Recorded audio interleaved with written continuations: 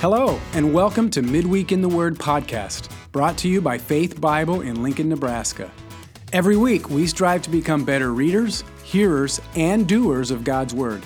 Look for us every Wednesday where you stream your podcasts. Here's our host, Faith Bible's Adult Ministries Pastor, Brad Myers. Welcome back, listeners, to Midweek in the Word. Thank you for taking the time to join us. We're glad you're with us here for this week's episode, and hopefully you've been enjoying our Old Testament series as we've moved through this Bearing Witness series on each of the books of the Old Testament.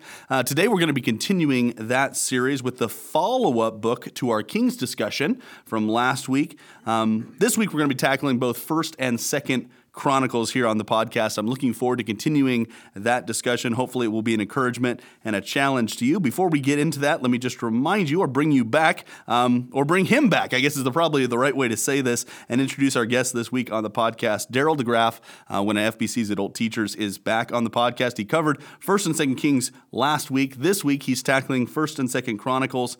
Again, I mentioned last week, but I'll say it again here. If you missed his bio in the book of Deuteronomy, go back and find that episode. Hear a little bit about Daryl's story and what brought him to this point, why he loves teaching on the Old Testament so much. But Daryl, welcome back to the podcast. Thank you. Good to be here. Well, I'm looking forward to this. Listeners, like I said, hopefully you enjoyed 1st and 2nd Kings last week as we covered a tremendous amount of territory and a tremendous amount of history and a tremendous amount of chapters last week on the podcast. We're going to be doing that again here this week as we're trying to cover both 1st and 2nd Chronicles here. But before we get into that, let me just remind you, on Sunday, Tom covered Hebrews 13 verses 7 through 25. If you missed that message, you can always find those old messages on our website, faithbiblelincoln.org. If you hit the resources button, the media button, and go down to the sermons button, you can always catch up on any of those messages you might have missed, or you can follow our sermons feed podcast, search for Faith Bible Church, Lincoln, Nebraska, wherever you get your podcasts. You can find any of those old messages you may have missed, whether Tom's preaching or somebody else is in the pulpit. All right, here we go. We covered Kings last week. Now we're jumping into Chronicles, covering in many ways the same sense for the same time period in history here, but with a very, very different emphasis, a very different scope here. What's the occasion and situation of the books of 1st and 2nd Chronicles, Daryl? Well, what I'm going to do is start with something controversial, and hopefully you'll forget it by the time we're done. Well, we always enjoy controversy here on the podcast.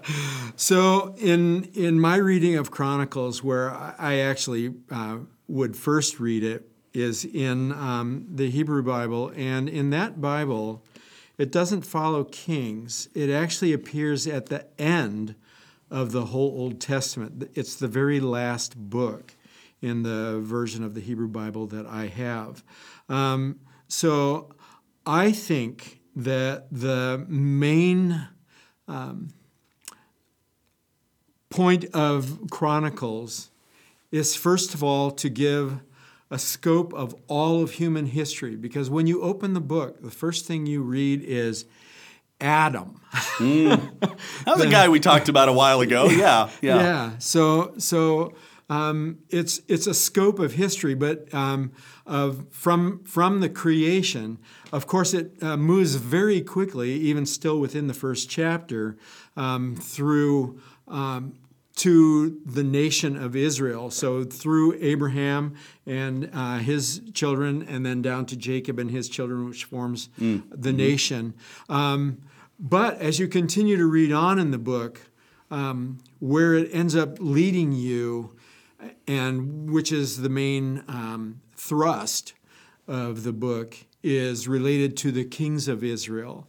It doesn't talk about what you saw, for example, in Samuel, why Samuel became king, why David necessarily became king after. I mean, those are things that are covered in Samuel.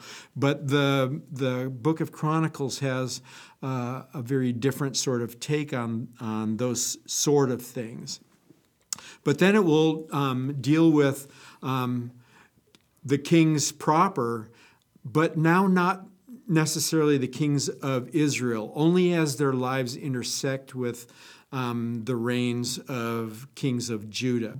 But where the text drives us to, and it's to the end of the Old Testament and the recorded history, it leads us to the same place as Kings did, a longing for a king who is righteous and who will lead the people into righteousness and right worship. Because remember, this nation is a theocracy, a nation under God. In fact, the whole earth is, and the fact that it starts with Adam is apropos to that idea. But it leaves us longing for a king who will rule on the earth, who will be righteous, and who will lead the people into righteousness. Now, some of the kings of Judah do that, but quite a few of them don't. And to your point, the significance of get right, wrong, or otherwise where the book is placed in the Old. I mean, we could have that discussion, but the value of maybe the Hebrew Bible's approach of putting it at the end of the Old Testament is it encompasses that whole history and helps us see how everything that has gone before is projected forward to this question mark, which we get answered in the Gospels and the New Testament, but we realize that it's trying to pull all those threads together and kind of provide that synopsis and where is this all going? You said it much better than I. Where should this all be headed? So that's the occasion. We're seeking to address that question of how has all this history that we've learned throughout the Old Testament pointing us, anticipating, moving forward to this king who will be sent.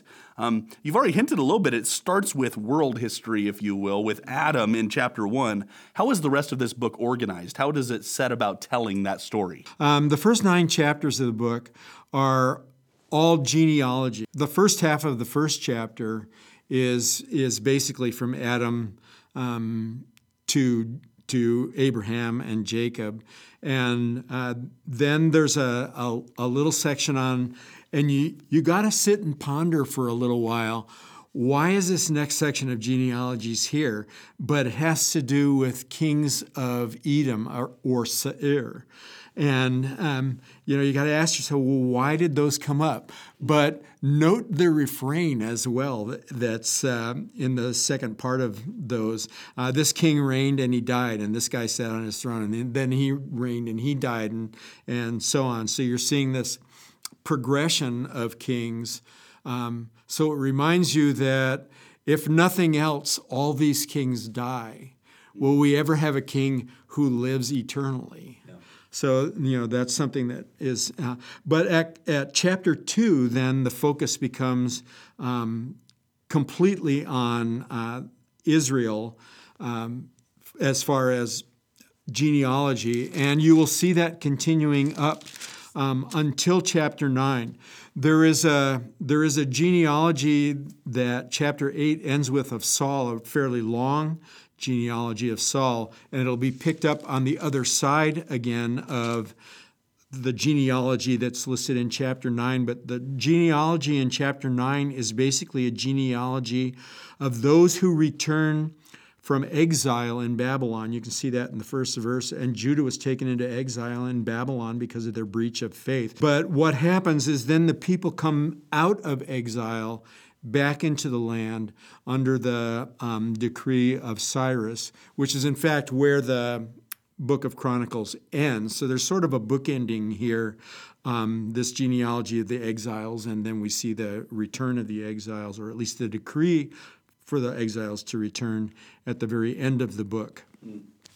And then in between there, we have the progression of the lives of the kings of Judah, starting with Saul and David, of course, and Solomon. And then when you come to chapter or 2 Chronicles, then the focus is on Solomon for the first 9 chapters, not unlike what we saw in 2 Kings. In fact, a lot of the text is verbatim the same. You can read down the page and see that. But it fits into a bit different story. You'll notice that in Chronicles, Solomon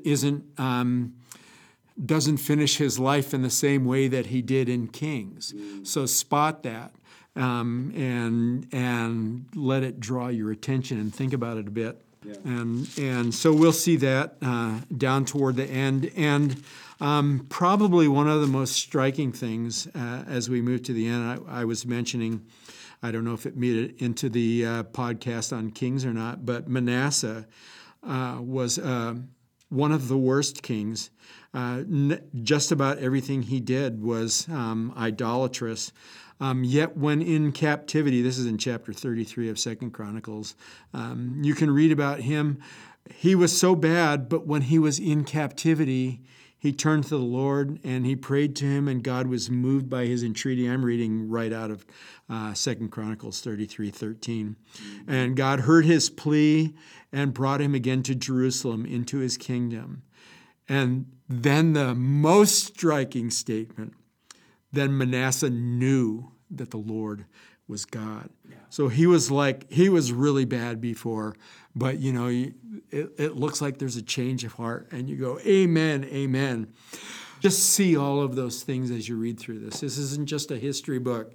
It's a book of theology, of people walking with the Lord or rebelling against the Lord, an expectation of a Savior coming who will reign and rule forever. The promised one that you read about back in Genesis, the one you read about in Numbers, the one you read about in Deuteronomy, and that you keep reading about. Well, you turn the page if Chronicles is best put at the end of the Old Testament, and there he is. There's the King. There's Jesus. Yeah, obviously it's a later question as far as Christ being testified about, but while we're on that theme, that really is the driving heartbeat of Chronicles, yes, right? It's just anticipating and begging for, again, why does it follow the line of Judah? Yeah. Like, why is it such a That's strong the theme line. there? Because it's going, okay, who is this son of David that's going to come from the tribe of Judah? That's right. Right? That's going to fulfill and be the one who does all of these things. Exactly so. It's Christ. And the whole book just begs for Christ to come onto the scene, for him to fulfill that role. So obviously we recognize one of these things that Kings and Chronicles tell much of the same history, but they tell it in very different ways. What would you say is the primary message of the book of Chronicles, especially as opposed to different than Kings as we're reading through that? Well, I think in a lot of ways their stories are the same and their message is the same.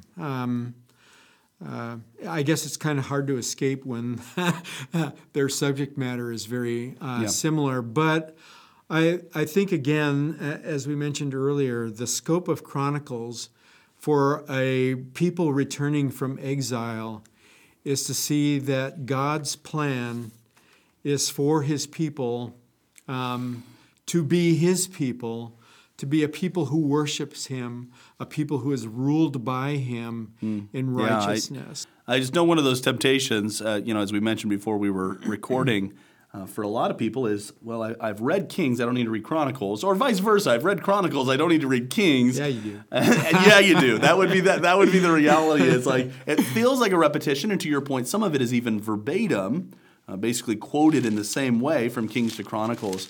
But the message, the uniqueness of what Chronicles is conveying, and as far as the scope of all humanity especially, and this is like the whole trajectory of all of creation is heading toward this one pivotal moment when Christ comes, is uniquely emphasized in the books of 1st and 2nd Chronicles especially. The way the transition is made from Saul into David in Chronicles is really unique.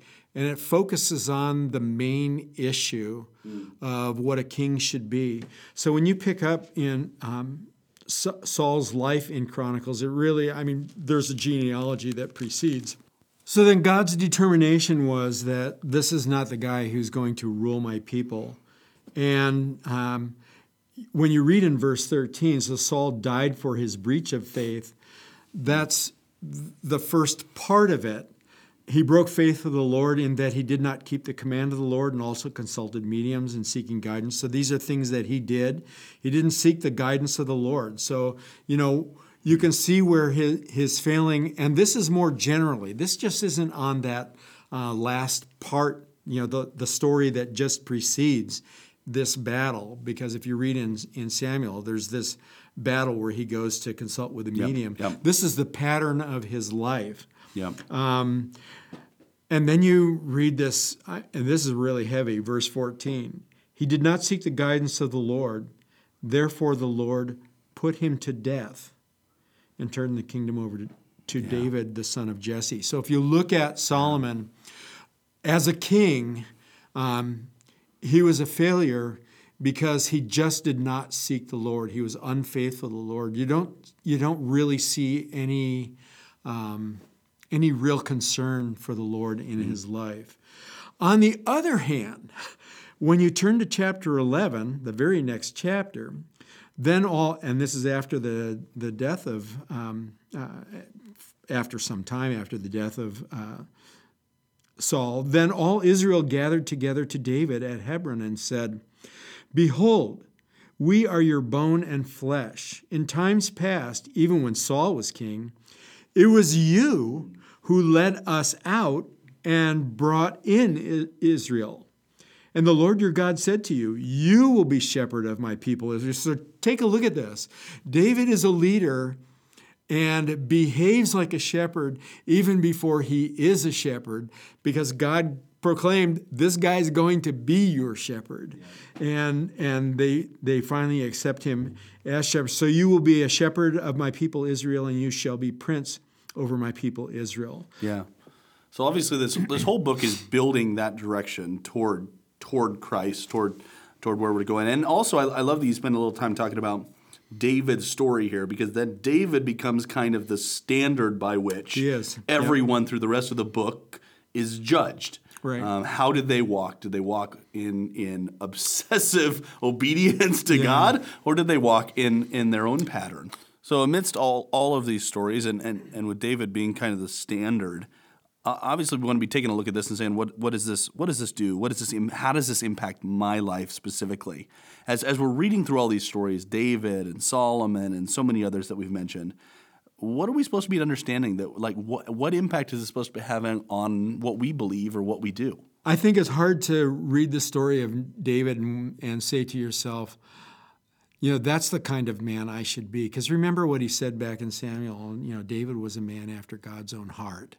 And if we really truly want to walk with the Lord, we won't be king over Israel, but we can have that, and should have that same type of devotion. If I can even go just a little bit further, if you are a believer, the Spirit of God lives in you. Christ dwells in you. There's no reason you can't walk with the Lord in devotion your whole life. Yep. And I love in the story of David, the distinguishing characteristic between David and the other kings listed, most frequently, not always, but sometimes we see this in other kings too, is not David being perfect. David messed up, and we read some of those stories. Oh, yes. The difference is how David responds in repentance. That's right. Like when it comes to enduring and living a life to the end, right, and being faithful to God to the end, his continual repentance when he fails is definitely something we should emulate as well as we consider that in our own lives. That's right. And in fact, his final words to me, like every time I read them, I'm almost in tears. So part of his devotion and the fact that he wasn't the one who was going to build the temple, but he said, well, I know what I can do, and that's I can collect things and get ready for it. So he set up a whole system of how the priests, and you got to kind of ask yourself, who does David think he is telling the priests, this is how you're going to organize yourself, and all that. But that's what he did. And you can read that starting at chapter 22, but especially starting in 23. Yeah. There is he's organizing the Levites and the priests and the musicians, and I'm just going by what my Bible has listed as chapter heads. Gatekeepers, treasurers, and officials, and then he looks at military divisions. And don't forget that a lot of the Levites were actually soldiers as well. And you can read that in the story of Uzziah, and also the story of Josiah, I believe it is, that they carry swords and shields because they defend the place of God. And you can read about that. Great readings. Military divisions, leaders of the tribes, and all of that. He's getting all this set up. And then when you get to the very last chapter, 29, David says, I've collected all this stuff for the building of the temple. And so how about the rest of you guys? Would you like to contribute something? And they contribute freely. In fact, he uses this word over and over, starting in verse 6 of chapter 29. The leaders of the Father's houses made their free will offerings, as did the leaders of the hundreds and thousands and all that. And whoever had precious stones and all that, they rejoiced because they had given willingly with a whole heart. They had offered freely. And so then David himself rejoices greatly. And that causes him not to, okay, so we did that, now let's go home. But it causes him to fall on his knees in worship. So then it says, therefore David blessed the Lord in the presence of all the assembly. And David said, blessed are you, O Lord, the God of Israel, our Father, forever and ever. And he exalts him there. And then he says down in verse 12, both riches and honors come from you, and you rule over everything. In your hand are power and might, and in your hand it is to make great and to give strength to all. Now, the reason he says that is because listen to what he says next. But who am I? And what is my people that we should thus be able to offer willingly? For all things come from you, and of your own we have given you. And now look at his longer view, not just of this moment, but of where he stands in time and in eternity. Amen. Good reminder from the books of 1st and 2nd Chronicles here. Listeners, let me just remind you a bit of what you've heard here as we wrap up our discussion here. These books, again, kind of covering some of the same historical time period as 1st and Kings, but with a very different emphasis, with an emphasis on these kings of Judah, this idea of all of history pointing and directing toward Christ. I'm not going to go back through the breakdown of the chapters. There's enough of them here. Go back and listen through that if you're looking for a little bit of a breakdown. But the whole of the book really devoted to what does it look like to walk with the Lord, to be devoted to the Lord like David was and like so many of the kings weren't that followed after him. A good reminder for all of us as far as the chief aim of our lives being to worship God. We've mentioned that a number of times as we went through the Pentateuch and some of the Old Testament books, that this is the point of all life, and to not orient our lives that way, even if you're a king, is ultimately to make your time here on earth fruitless. Any final discussions for our listeners here, or any final thoughts for our listeners, Daryl? No, the only other thing I was going to say is for these people, it was to live expectantly as well for the Savior who was to come. Amen. We've seen him, but we too should be expectant because he's coming again. Amen. So, Amen. Yeah. Maranatha. All right. Well, listeners, that's it for this week's episode here on 1st and 2nd Chronicles. Let me just prime you here for a couple of things. Number one, this coming Sunday is Easter. Can't believe it's already here, but we would encourage you to join us for our Easter service at either 9 o'clock or 10:30. We'd love to have you for one of those services. Don't forget that we have a Good Friday service on Friday at 6:30 p.m. We'd love to see you here for that one as well. And thanks for taking the time to listen to this week's episode. If it's been helpful to you, remember you can always share it, rate it, or comment on it to help other people find it. And we hope you join us again next week for Midweek in the Word. Thanks for taking time to join us for Midweek in the Word. To hear previous podcast episodes, be sure to follow, like, and subscribe wherever you find your podcasts. To learn more about Faith Bible Church, please visit our website at www.faithbiblelincoln.org. You can also find us on Facebook and Instagram at Faith Bible Lincoln, or tweet us at FBC Lincoln. And now we leave you with these encouraging words from Hebrews 12. Let us lay aside every weight and sin which clings so closely, and let us run with endurance the race that is set before us, looking to Jesus, the founder and perfecter of our faith.